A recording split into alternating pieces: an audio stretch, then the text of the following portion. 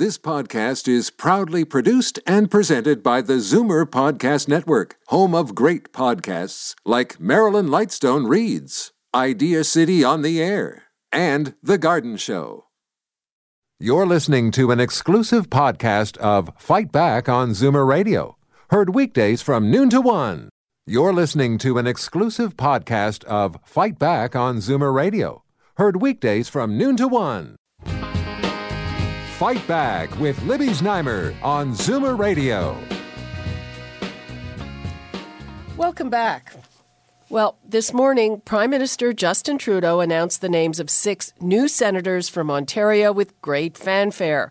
9 others from other parts of the country were named a few days ago, and 6 more Quebec appointments are still to come. They are being hailed as the new independent senators, chosen by a supposedly nonpartisan selection committee from thousands of applications. They include people with long records of accomplishment in both public and private sectors. So, will these appointments help clean up the red chamber, or at least clean up the optics, what people think about it?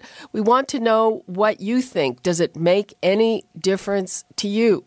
The number's 416-360-0740, toll-free 1-866-740-4740. And right now we are going to Henry Jasek, a political sciences professor at McMaster University. Welcome, Henry. Hello? I'm here. Can you hear me? Yes, I can hear you. So what do you think about these appointments and the selection process? Well, I think it's very interesting and very daring of the Prime Minister, because the Prime Minister does have to get his legislation through the Senate. I mean, that's a basic fact of constitutional life. And, of course, the safest way was for Prime Ministers to put in overtly partisan people in there who would support his legislation when it came to the Senate. And that's the way it was since, Confederation. Now, this is a major change in the sense that the people being appointed are people who have, important accomplishments, but they're not overtly partisan people. Now, we could say, and there is criticism from conservatives, they're saying, well, these people have careers that look awfully like liberal careers out in the, even if they were out in the private sector, and many of them have been in the public sector or have been judges, or they've been in bodies that have a lot to do with government. So there's a concern by the conservatives out there. So it's the cautious, there's cautiously, I think the Prime Minister is moving cautiously because he does want to get into a position where he does actually have a majority who is against this legislation. So he has to put in people who, while not overtly partisan, probably do share a lot of his views. What about the selection committees? I didn't look at the most recent one, but I remember when the first crop of appointments were, the selection committees looked to me like liberals. Oh, yes. I think the people on the selection committee, I don't really know or if they were overtly liberals, but they were people who were likely to be in categories that would share the views of the liberal government the way it is now. People who are, have probably an understanding and a positive view of what government can do in our society, and people who believe that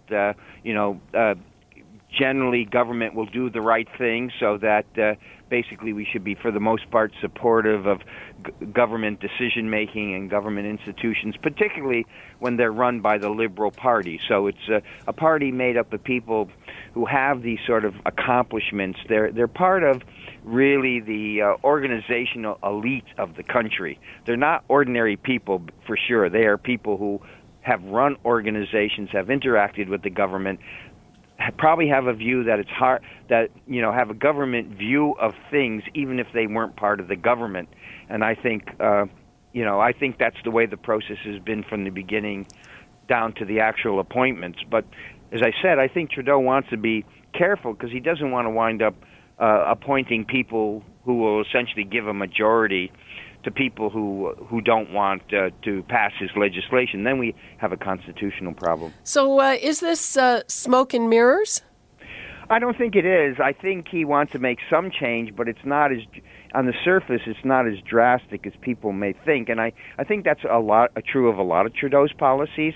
He is making change, but when you look at them, it's, initially the wording sounds like this is going to be dramatic, or people read that into it. But when they look very closely, they see, well, maybe it is a change, but it's not a really big change that we might have expected. And I think that's what we're just seeing from this government. This government is sort of a much more of a middle-of-the-road government, and not really a radical change type of government, even though the language often sounds that way. Would you say that this is just smoke and mirrors? I don't think I would say that, because I don't think there's an intention to really fool people, but I do think it's the actual actions are more cautious than the words that describe what the government is doing. I think that's a fair thing to say. I don't think they intend to deceive people, but they are moving more slowly than, as I said, than their language would indicate. Final question here. This was done to overcome a perception that people in the Senate were entitled. We had expense account scandals and prosecutions as well that did not go anywhere. So the question is, what guarantee do we have that these new appointees won't do the same thing? Well, I think, first of all, in terms of the expectations that they probably have going in, and given the type of people they are, they're not going to be fundraisers for the government in power. I mean, they are not that close to the government, and they have a feeling of obligation.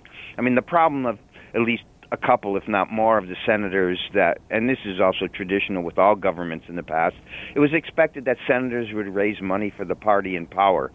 These people don't look like, or don't sound like, this is what they're going to do. They don't see this as part of their job, and I think that's a step forward. I don't think the senators should be out there raising money for the government in power, and we saw the abuses in the last 10 years coming home to roost, but we had those in the past. Well, the current government is no slouch in very expensive fundraisers. Oh, no, they are, but at least here I think they're going to try to keep the Senate out of it. As I said, it's a small step. But again, what Trudeau is doing is small steps. Again, the kind of expense account scandals that we saw, and at the end of the day, we find out that the things that, say, Mike Duffy did with his residences perfectly within the rules.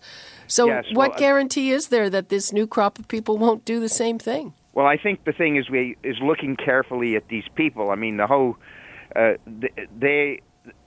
to see their actions, will they get involved with partisan fundraising for the government in power? My bet is they will not. I think they see themselves. What's important is these people being described as independents by the government will probably try to act independent. That's what I think they will do. They, even though they might have liberal tendencies that are a bit muted but out of sight, but I think they're going to try to act independent, because I think they're going to take that word seriously. Clearly, in the past, when you were a senator appointed by a prime minister, you knew you had to help you had to help the prime minister out with his fundraising, because he's just given you a plum job. In this case, I don't think these people are going to have that feeling, and I think what we will do is we watch these people carefully, and I'm sure the press will, and to see whether they get involved in any of these partisan activities.